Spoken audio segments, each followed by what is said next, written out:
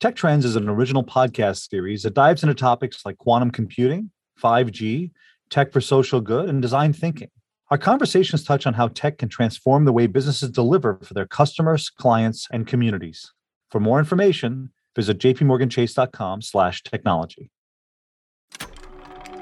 This is MIT Technology Review. Actually, how much would you pay me for this Cottonelle coupon? Would you pay maybe half of what it's worth? $20? Yeah, why not? So you'd give me $20 for this coupon that I got for free. That's quite a profit, don't you think? That's a scene from the movie Queen Pins. It's about two women who delve into the world of counterfeit couponing, inspired partly by a real case of fraud here in the U.S. The FBI has busted a couple and what they say is one of the largest fraud operations ever discovered. This couple spent years reaching out to people on Facebook who are really into coupons, inviting them to chat privately on the encrypted messaging app Telegram, where they sold counterfeit coupons in exchange for digital payments. Prosecutors say a Virginia Beach couple had at least $1 million in coupons in, quote, every crevice of the house. Retailers lost $31.8 million because of this scam. The coupon problem is just one example of the kind of fraud retailers face. It's why companies are increasingly turning to AI, trying to catch threat patterns that have never been seen before, and block attacks before they happen. It works like this. We collect the information about the purchase and the behavior of the client. This is a YouTube demo of AI-powered software from the fraud detection company ClearSale. We run machine learning models, business rules, and historical data from different industries to check if the purchase is fraudulent or not. All this runs in a matter of seconds. It's an approach that lends itself to efficiency. It's also one that relies on increasingly complex data profiles of consumers. I'm Jennifer Strong. In this episode, we peer into the world of retail fraud detection.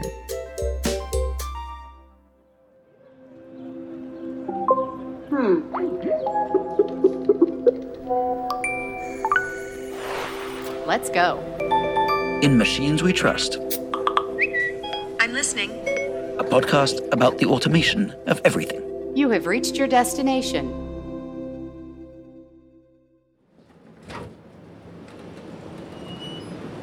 This is kind of where it all starts.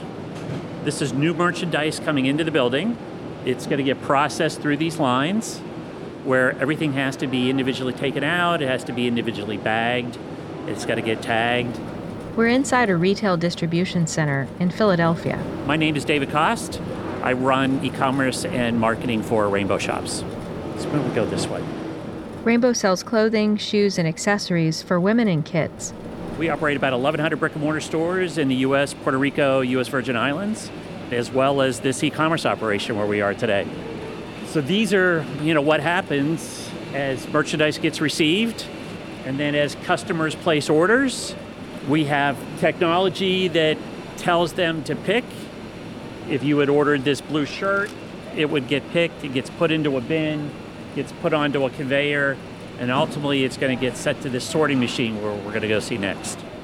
Seeing all of this in action really puts in perspective how clicking that buy button on a screen sets off a whole physical process. Items will drop out of those trays, go into a slot, go into a bin. That's how your order gets put together. It gets pushed through. There's a conveyor at the end that's going to wind it up to the top. And then that's where we're going to finally check the order. It's going to get packed. Box gets sealed. It gets shipped out to the customer. He says fraud management in places like this has changed quite a bit since he started this job. For example, they used to set up filters based on some simple questions. Was it a customer that we had ever seen before, right? We had certain flags that we would look for, and somebody would manually go look at those orders and kind of have to just make a guess on whether they thought that order was good or not. We ship it out, and if it turns out it's not good, then we, the retailer, take that loss. So it's as if somebody stole those goods. It's the same thing as shoplifting. And it can have a real impact on your business. And you want to be careful. If you're too cautious, you turn good business away. I mean, there's nothing worse than taking a customer who's got a good, valid form of payment and telling them, nope, sorry, it doesn't look quite right, so we're not going to ship it. One place Rainbow came up against this was in doing business with buyers in other countries. So they're placing the order from one of the islands in the Caribbean. So their billing address is a Caribbean address. They're shipping the goods mainly to a Florida or a Texas reshipper's address, where a bunch of orders are combined to go to the island. These are good customers, but for traditional fraud, to be able to see that foreign credit card, foreign address, but a U.S. delivery address would raise all kind of alarm bells. So the sophistication of the AI now to be able to help us accurately figure out what's a good order and what's a bad order lets us raise our level of customer service so that we're taking care of customers, at the same time minimizing the potential loss to the business with those orders that we would fulfill and ship and then not get paid for. Rainbow is using a tool from fraud detection company Signified, and he says these days they turn down less than 1% of their orders. In earlier times, when we had to do this all manually, they would go to Google Maps and look up the address to see if the address looked legitimate. Now with the sophistication of the tech to know who you are, where else have we seen you order, digital IDs on your device, distance between your billing and shipping address, so many factors. So again, even 5 or 6 years ago, that process was manual and it could take a day or two. Now they're being made in fractions of a second.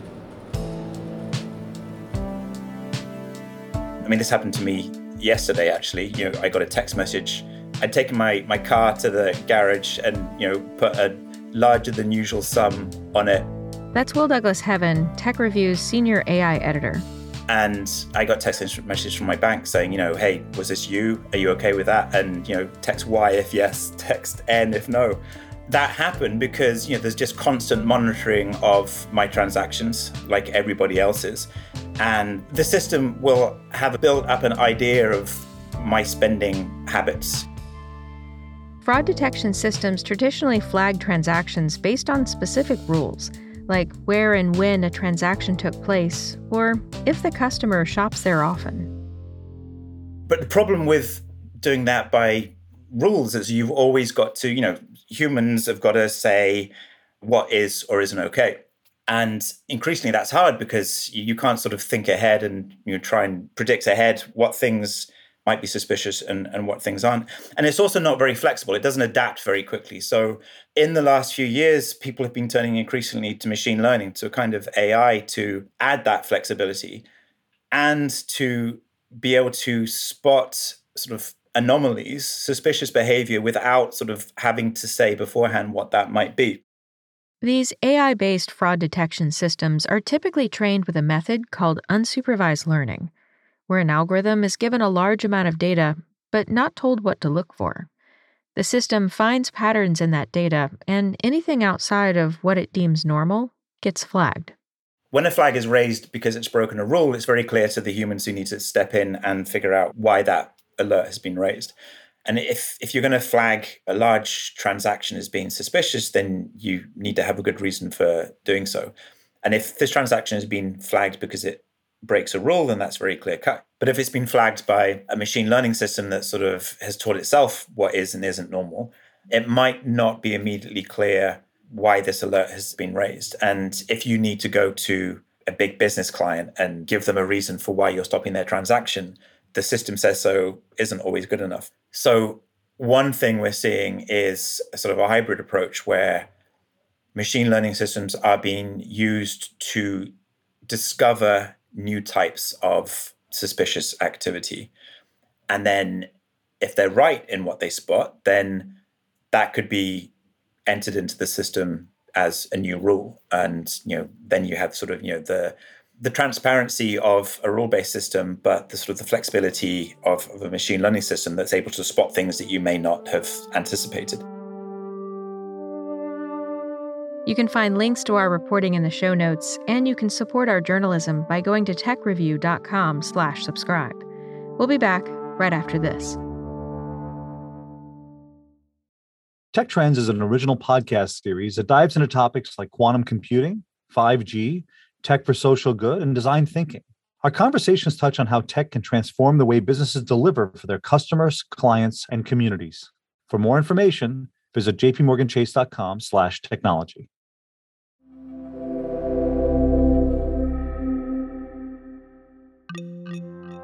Most of us have experienced this at some point in our life. You have a credit card and you've got a phone call from your credit card company saying, hey, it looks like you've done a transaction and this doesn't look like it's yours. We could either be traveling somewhere internationally, and it may be the first time we're traveling there, and we get almost a cancellation on the credit card saying that this doesn't look like it's you, even though it could be you. What happens for the non-consumer, which is the retailer, if you look at their side of the story, is that they end up declining billions of dollars of transactions on an annual basis because they think it's fraud. I'm Raj Ramanand, the co-founder and CEO of Signify. His company uses machine learning in its fraud detection platform, and it's what's used in the retail distribution center we visited earlier. The company is one of several industry players, including Riskified, ClearSale, and Sift. So we look at trying to approve more good transactions in the world of commerce and turning away bad users, thereby protecting merchants from the downside of fraud and risk, while at the same time increasing conversions and driving higher commerce. When it comes to fraud, reporting a strange charge on your credit card typically leads to you and your credit card company getting that money back. But it's a different story for the retailer, which usually ends up eating those costs. And so to protect themselves from the liability of fraud effectively, they start putting barriers to be able to turn away the fraudsters. And in return for turning away the fraudsters, they turn away a lot of good people like us. So when you look at the size of the problem today and what retailers have to deal with, they're turning away anywhere from 1% to 20% of their traffic, which is good people who are trying to buy from sites, which is a massive problem because if you look at e-commerce in general, it's close to $4 trillion globally. And if you're turning away 20% of that, you're turning away about $1 trillion of commerce. And that's a massive amount of revenue for these guys. But at the same time, more than that, it's the experience you face when you buy at a retailer and get turned away. And returns are another issue for retailers. If you've ever bought a pair of, say, Nike shoes online and then you return it, it takes you anywhere from 7 to 14 days for that money to come back on your credit card. It's not because the payment rails don't exist to put that money back onto your card. It's because Nike is afraid that if you don't ship those pairs of shoes and you ship something else, then they've lost the money. And so it comes back to a fraud problem that effectively impacts a customer experience problem. And so if you could tell the retailer that, hey, Jennifer is a good person, give her money back today. But because you gave her the money back today, she may shop again at your store instantly. You drive conversion at that point. You deliver a great consumer experience, but you don't block their transactions because of the fear of fraud. That's one of the interesting problems that I think is going to be the next phase of what retailers have to deal with. But getting to this next phase of consumer trust requires closing the information gap between retailers and card companies. The biggest problem in payments, which is a little bit hidden under the rails that no one talks about, is that most of these pipes, if you want to call them the connections, have been built 20 years ago. And those pipes were not built for the internet. And over the 20 years, as e-commerce boomed, they simply built on top of these rails and they sent the same information that was expected, but they never sent a lot of the new information you collect in the digital age, like an email address or a shipping address or a phone number. All of that information just sits with the retailer and doesn't flow down the stream all the way down to the issuer. And so what's happened is, because these chains of custodians, if you will, don't get that information, they can't make the most accurate decisions on a transaction. Think of it like if you're applying for a home loan, but you had no credit history ever. How could I approve you for that home loan because I've never seen you before? It's very similar. I have seen nothing about you. How do I make that decision? And these decisions are increasingly nuanced. The pandemic caused a boom in curbside pickup and added an extra layer of complexity in fraud detection. When I spoke to one company that builds these fraud detection systems, uses AI for fraud detection. Again, here's Will Douglas Heaven. And they were talking about how in the early days of lockdown, everybody started buying different things. Lots of people started buying lawnmowers or home improvement tools because they were stuck at home and they wanted to do different things. And so they got some flags for that kind of behavior, but they just needed to step in and teach the system that actually, people are now doing this. It's okay. And this ability for constant self-improvement makes the system harder to outsmart.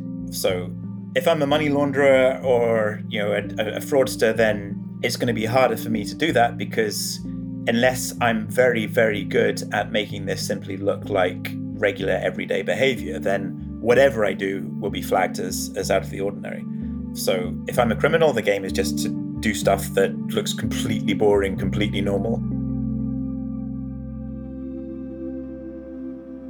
This episode was produced by Anthony Green with help from Emma Silikans.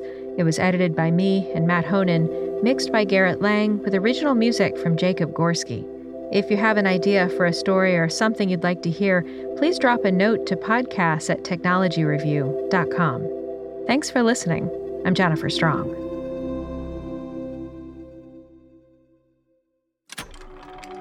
This is MIT Technology Review.